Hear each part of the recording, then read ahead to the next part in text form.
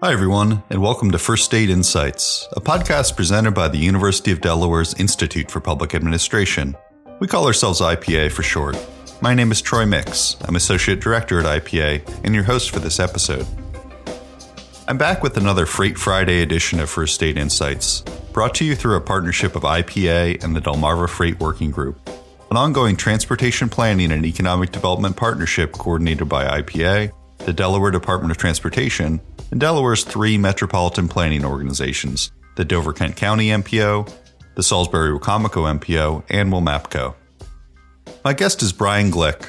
Brian has made a career of simplifying complex supply chain and trade compliance IT challenges, and he's the founder and CEO of Chain.io, a Philadelphia-based company offering a supply chain integration platform that represents a new approach to an age-old supply chain question. How do we make all of these systems and people work together? On January 17, 2022, I spoke with Brian about what's new and old about current supply chain integration challenges. Let's get to the conversation. Thanks for joining me today, Brian. Thank you for having me. Wanted to talk about kind of the elephant in the room, which I guess is supply chain has been in the news at least the last year in a way that casual consumers of the news I don't think have experienced before. And I wonder from your perspective, what's new or different or familiar about what we're going through? So I think what's new is very much the scale of it. What we had come together, which I don't think you see as much on the news, is a series of events that came together. So if we look at the last 40 years, there's been an absolute effort to optimize every single piece of the supply chain to the point where there's no slack in the system. And going back to 2016, we started with tariffs that caused people to change their supply chains and try to bring more product in ahead of all of those different things we were hearing with China tariffs and other countries and all of that. And then we added on top of that a lot of consolidation and mergers and acquisitions that sort of shifted around priorities and balances. And then COVID hit. So when you have a system that maybe could absorb one of those things or two of those things, it certainly couldn't absorb three. And since everything was optimized from end to end, the trucking, the ocean, the warehousing, nothing had enough slack to pick up for the other pieces. So essentially the whole system froze up. And so optimization sounds like a really good word in general. So do you de-optimize? What's kind of the terminology or the practicality of it moving forward? Optimization in and of itself is not a bad thing. The question is, what are you optimizing for? An example that we use all the time in software business, especially at Chain.io, is NASA optimizes for minimum failure rates, right? So they don't optimize for cost. They optimize for let's not kill anyone. And so they spend an extraordinary amount of money to do something that could be done a lot cheaper if you're willing to accept that 20% of the time it was going to blow up. And so you look at that and you just look at priorities. And so we have really optimized in supply chain for one priority for many, many years. And what we're now going to see is basically a balanced scorecard of optimizations as opposed to saying, look, if it's cheaper, it's better. And then occasionally we said if it's faster, it's better, but really only if it's still cheaper. And now it's more of, is it fast, cheap, and reliable? And so adding that third one, and then we're actually adding a fourth one of and environmentally responsible and socially responsible. And they go on.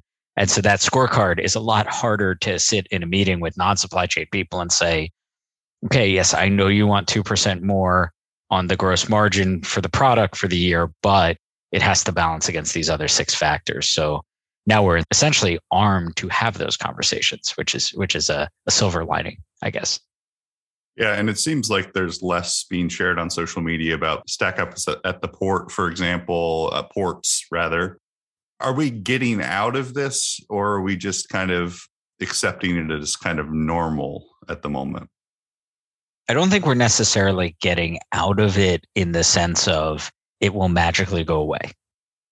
I think there are deep structural concerns around the motivations and the alignment of priorities amongst everyone. And this happens in any distributed system that has lots of companies and lots of things that, they look at the ports, and the truckers say, if the, port would just be more efficient, we could get our trucks in and out. And the port says, well, if the truckers didn't no-show so often, we would be able to be more efficient. And then everyone points at the carriers and says, well, if they just weren't, evil, and they wave their hands at that. And, so there's a lot of little pieces that have to kind of shake out in order for this to get more normalized. What we've been discussing with our customers is that the new normal will not be the old normal. That if probably the factor that we didn't even mention in those other stacks is e-commerce, and the fact that we're now ordering tons of stuff in very small quantities. And we have a system that was built around large 40-foot containers and reliable 180-day plans, and, bringing in things in large volumes in order to, again, optimize for cost. So there's going to be some very smart people doing some very smart things over the next few years on the buying side of supply chain to make product move through these newer systems more effectively. But I think right now we're at that point where an old model and a new model have collided, and that's always very, very painful. So where does your company fit into that kind of collision between the old and the new? What are you bringing to the table? So our job is to connect the old and the new. So what we do at Chain.io is work with startups and innovative tech companies, and also companies that have legacy systems or mainframes, and get the data moving between all of those systems. So we'll have customers come to us and say, I've got a system that sends purchase orders out. It was built in the 70s. I don't know how it was built. I don't have it documented. Everyone's retired. And we can make a couple little adjustments around the edge. And they say, but I want to work with this startup who none of their employees were born in the 70s. And how do we make those things together? So we connect to both of those systems in the language that they need and make the process work. And then we do that across hundreds and hundreds of systems. So to put it in kind of public administration terms, so I teach a class in innovation in the public sector. And one of the examples we talk about is the IRS using systems that are fairly out of date in many cases, not for lack of trying to get the funding to make it right, but it just has not happened. And every year there's these calls for COBOL programmers to help kind of get the tax return system over the finish line for that year. I mean, what does the situation look like in the supply chain world in terms of the hardware, the software, the diversity of applications that are out there that you're trying to connect? It's similar to that example with one more wrinkle, which is having 1,000 or 10,000 different IRSs out there. So one of the things that's extremely unique about supply chain, and I often compare this to financial technology, where in financial technology, you've got a lot of banks and a lot of financial institutions, but they all sort of operate the same way. You don't go into a bank and argue on the first day about what the definition of a check is or what the definition of a savings account is. It's sort of established behaviors. Supply chain is really more of a concept than a business. So everyone does things differently.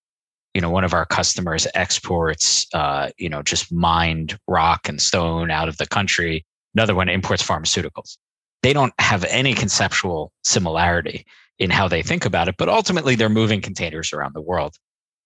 So we have that same problem of lots of legacy systems layered on top of a very, very highly distributed and diverse world. What we learned at Chain.io, and it actually wasn't where we started, was that the solution to that problem is not create a standard and ask everyone to meet the standard. It's to build the most flexible and agile system that can go meet all of these companies where they are. Because just like your IRS example, they can't rebuild that system. It's not actually feasible to just gut an entire system that's been running for what I'm assuming is 50 years and just say, okay, well, next year we're just not going to have it. That's a many decades long project.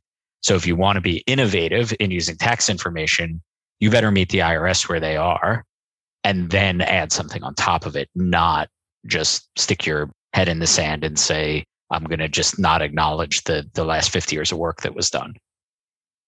Yeah. So kind of with your comment of optimization becoming more of a dashboard kind of mentality versus one thing we're optimizing for. Can you give a sense of what your customers are optimizing for or what the diversity is across different customers?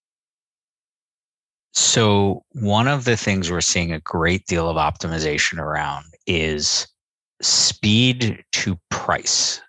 This is on the logistics side in particular. The time it takes to figure out what the cost of moving a particular anything from one side of the world to the other. When I started in this business, you would send the request from the customer to the pricing desk, and they might get back to you in 5 days. It's okay. I've called a trucker, I've called an ocean carrier, and we've assembled this price, and it took a week.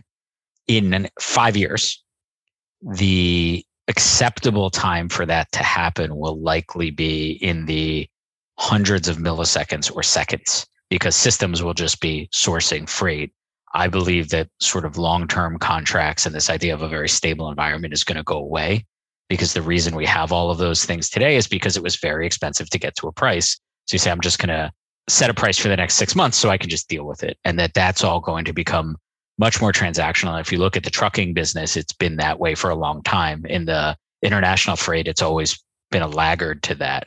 So that's an area where we see on both sides of the relationship, the buying and the selling side, the influences of e-commerce affecting a B2B process, where it's, if we can optimize that. So we see a lot of investment in pricing tools and then integrating those into websites and also into APIs and all of these things to get to a price faster. Probably the more obvious answer for everyone is, where's my stuff? And all of these tracking APIs and companies like FourKites and Project 44 and Terminal 49, who are providing all of this visibility, that's a foundational layer to almost everything else. So that's also been a very big area of growth. And so when you say speed to price for novices in the industry, you're talking how quickly can I determine how much it's going to cost to get this whatever material from here to there at this time of the year?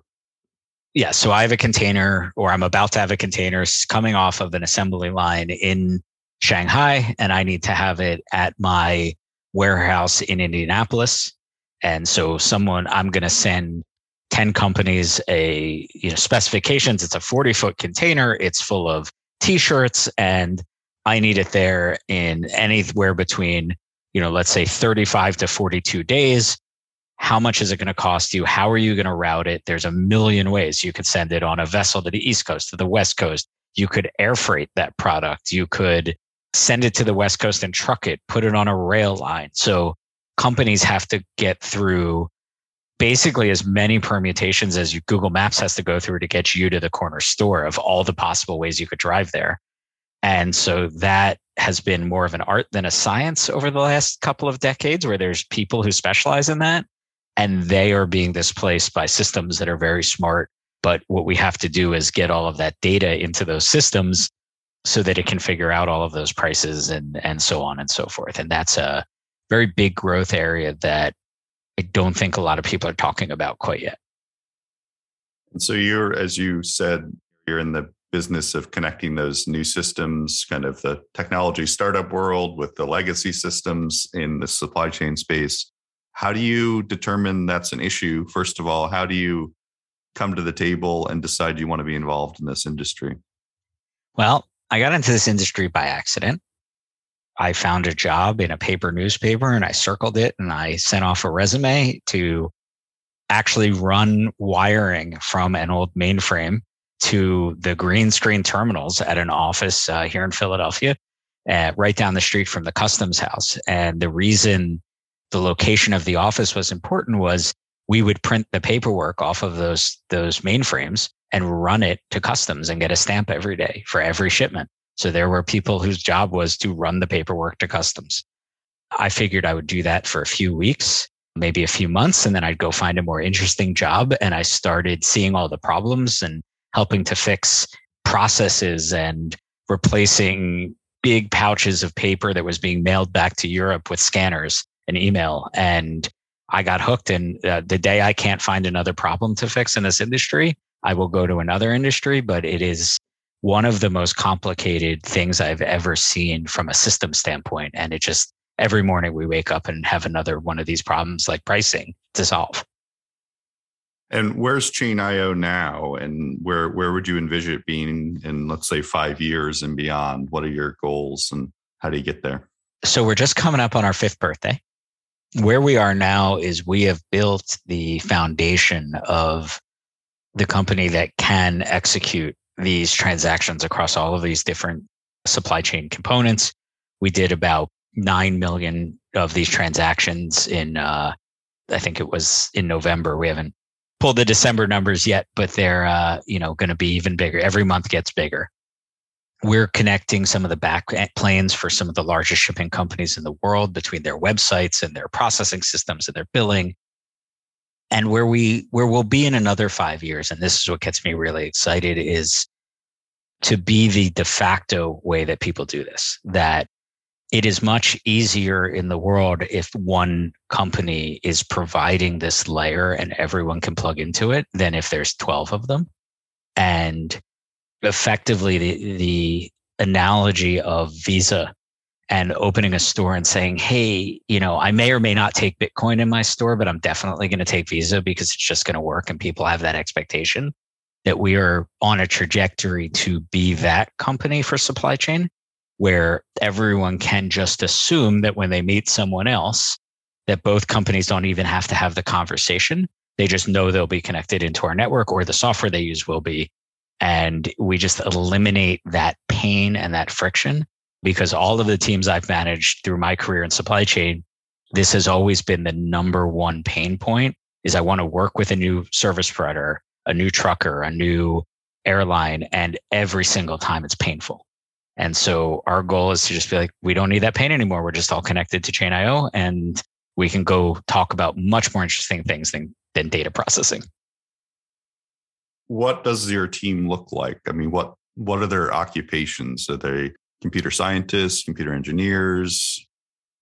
So the diversity in our team is that we have a lot of computer engineers, and we have a lot of really smart supply chain people who help us build the data model that sits in the middle that brokers the data between all of these systems. So the reason we're good at supply chain, and the reason we don't do healthcare billing, or we don't do fintech processing, or deal with the IRS, is we are very, very good at modeling how these systems use the words around supply chain.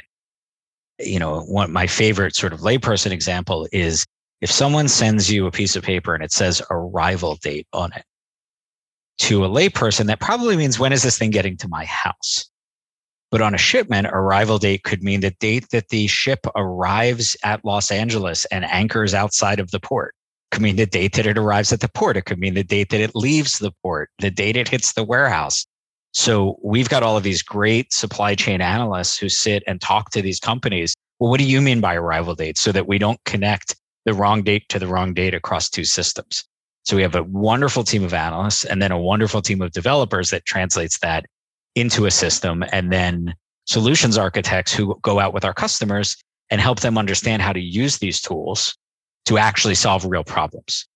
Because none of this applies if you don't know where it fits into your business and where these processes are actually going to help. So those are really the 3 big areas of kind of specialization in our company. We don't do a lot of what people would call high tech at this point. We're not an AI company. We're not doing machine learning. We're not doing any of this cool, fun stuff. But we have partners on our network who are doing all those things. And the reason they can do it is because we're doing the very boring mechanical things that have to happen under the hood so that they have good data to do all of that other fun stuff. And to do the very boring things, you have to have people who kind of know how the system works. You do. We get asked a lot by sort of people outside the industry about, sort of why would we start this company? And the answer is that if you haven't been doing this for 20 years, this is not the problem you pick, because it's 2 layers below the fun problem. And so you really have to be an industry insider to pick a problem that is several layers, beneath the surface. It's not a thing that you're sitting at Stanford in a class going, hey, let me go solve data integration. You go and solve the machine learning problem that sits on top of this. There must be a lot of people and companies trying to address the pain that you talked about in these interactions and transactions. I wonder, what's the special thing that you and your team brings to the table? Pragmatism, probably more than anything. I don't believe in technical problems. I believe in business problems that have technical solutions. And what we're doing differently is elevating the conversation from I have an XML file that needs to be a YML file to I have to get a price to my customer faster so I can win more business. And when you elevate that, then you can solve much more interesting problems much faster. And many of the companies in this space see themselves as technology first companies. And there are some great tools out there, some of which we use under the hood that do the mechanical piece probably better than us, but they can't solve that next tier problem. And so that really is the differentiator for us, is that ability and just complete focus on solving business problems, not technical problems. So I want to talk a little bit about kind of physically what this looks like. And I guess when I say physically, I mean, people can kind of identify with trucks on the road and, we see an Amazon vehicle or a warehouse that popped up to enable kind of my next day purchases. Don't identify as much with, like, let's say data warehouses that Amazon might use to make decisions on its own or help other companies make decisions. What's the physical look and feel of what you have going on? Where are you? Where would you be if you're the de facto standard in 5 years? So the short answer is that we are everywhere and we need to be everywhere. We started from day one as a company. We're based here in Philadelphia, but we have been a distributed team from day one because we knew that the decision makers and the way these processes work are inherently global, and that we have as many customers in Europe and Asia as we do in the US. Even out of the gate, I would say even in our first 10 or 15 customers, they were pretty evenly spread. So what that's allowed us to do is recruit just incredible talent wherever that talent is. We currently have teams mainly in the Western Hemisphere, but that's going to be shifting soon, but really everywhere from Uruguay to Vancouver. And that's shifting to Europe as well very soon to support a lot of our European customers. What does it physically look like? We have a very boring demo because our system is really that it's like having your plumber show you what's behind the walls. It's not as nice as the faucet. I saw that one of the faucet manufacturers had a smart faucet at CES a few weeks back, and it had all of the things you could talk to it or wave your hand around it. What we do is plumbing. And so the way that we help our customers visualize it, the exercise we do when we kick off with a customer is we hand them a stack of index cards and we say, we're going to set up in a room. And back when we could all be in rooms together, and we would actually write, okay, shipment 1, and people would play the roles and pass this index card around of it's the warehouse has to give it to the trucker, has to give it to the port, has to give it to the ocean carrier, and so on down this line. And it helped you visualize what our data is doing, which is, did I write enough stuff on this index card at the beginning to give the next person enough information to write more on the index card and pass it on down the line until we can get a delivery and actually know that we had all the information to bill it and do all of those things.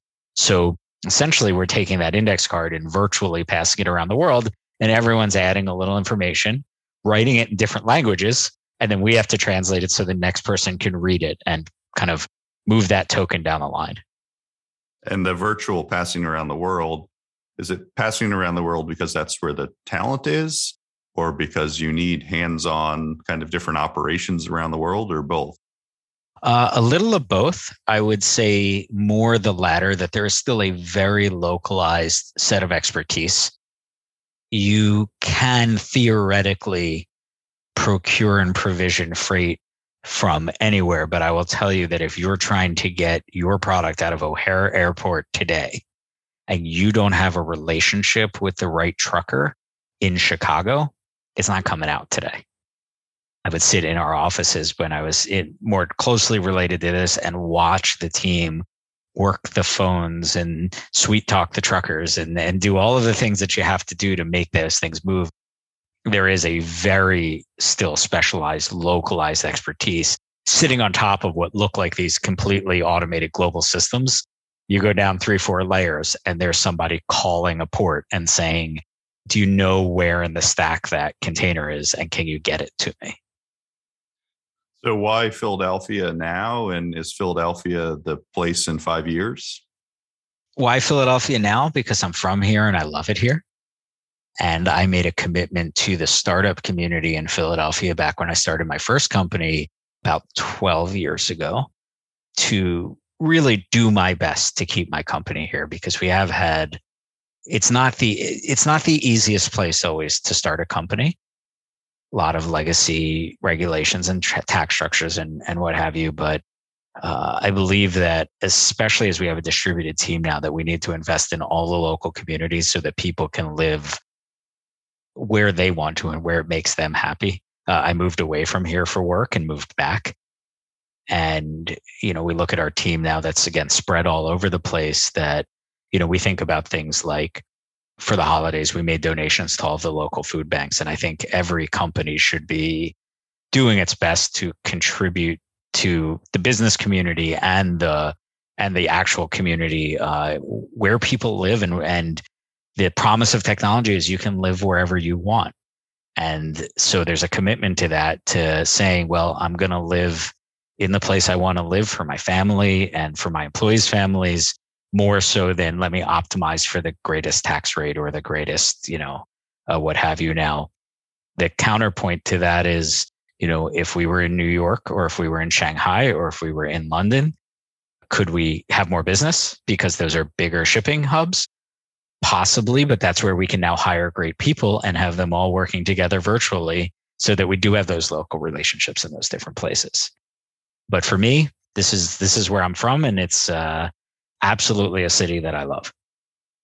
And last question for you here. I mean, what advice would you give to, let's call them the general public, reading the newspaper about supply chain issues, about how to make sense about what's going on now and how things might change over the next few years? What should we keep in mind amidst the headlines of the day?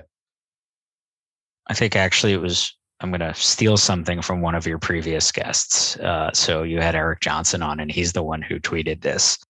So I want to give him appropriate credit. But he said, we do not have a crisis in this country around supply chain in the sense that, we don't actually have bread lines, right? We're not actually, what we have is an overabundance of choice that is becoming, maybe you have a few less choices, which is drastically different than I can't feed my family tomorrow. And I think we're getting a little worked up over the fact that the number of choices of cereal in my cereal aisle may have gone down from 37 to 22, right? We're going to be okay. And many of the things that we're looking at as supply chain crises are very much crises to the companies that are, if we went from 37 to 22 and you're in that 15, it's a crisis. But as a society, we are a long way from where we are to not being able to function, and meet basic needs. So as consumers, and I just bought a house the other day and we're trying to fill the house up with, I need this washer or this little thing. Yeah, it's been a little harder and I've had to, go search out some things. But, heat's on, food's in the pantry, everything's going to be okay. And, we just can't get too dramatic about some of this stuff. Well, I appreciate that dose of perspective. Everything's going to be okay is always good advice. So I appreciate you ending on that, Brian, and taking time to speak with me today. Thank you. For more on the work of Brian and his team at Chain.io, browse to chain.io or follow Brian on Twitter at BGLICK. For more details on the University of Delaware's Institute for Public Administration, visit our website at ipa.udel.edu. Thanks for tuning in to this special Freight Friday edition of First State Insights. Reach out with comments, subscribe to the podcast, and tune in again soon. Take care.